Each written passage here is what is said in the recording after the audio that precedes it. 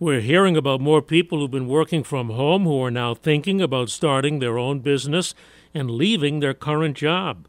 New York small business advisor Ramon Ray of Smart Hustle Media says try to line up a few good clients first. I had a $40,000 client. That's all I had, Joe. But it was able to give me enough cushion and a starting point, a runway to begin my full-time business. So I think not starting off with zero is definitely the way to go, because you have a little bit of cushion emotionally. That's where the battle is.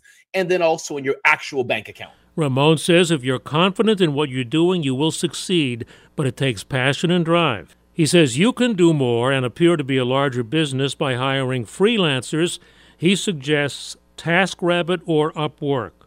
See key advice for starting your own business at WCBS880.com/spotlight. I'm Joe Connolly for Bloomberg and WCBS News Radio 880.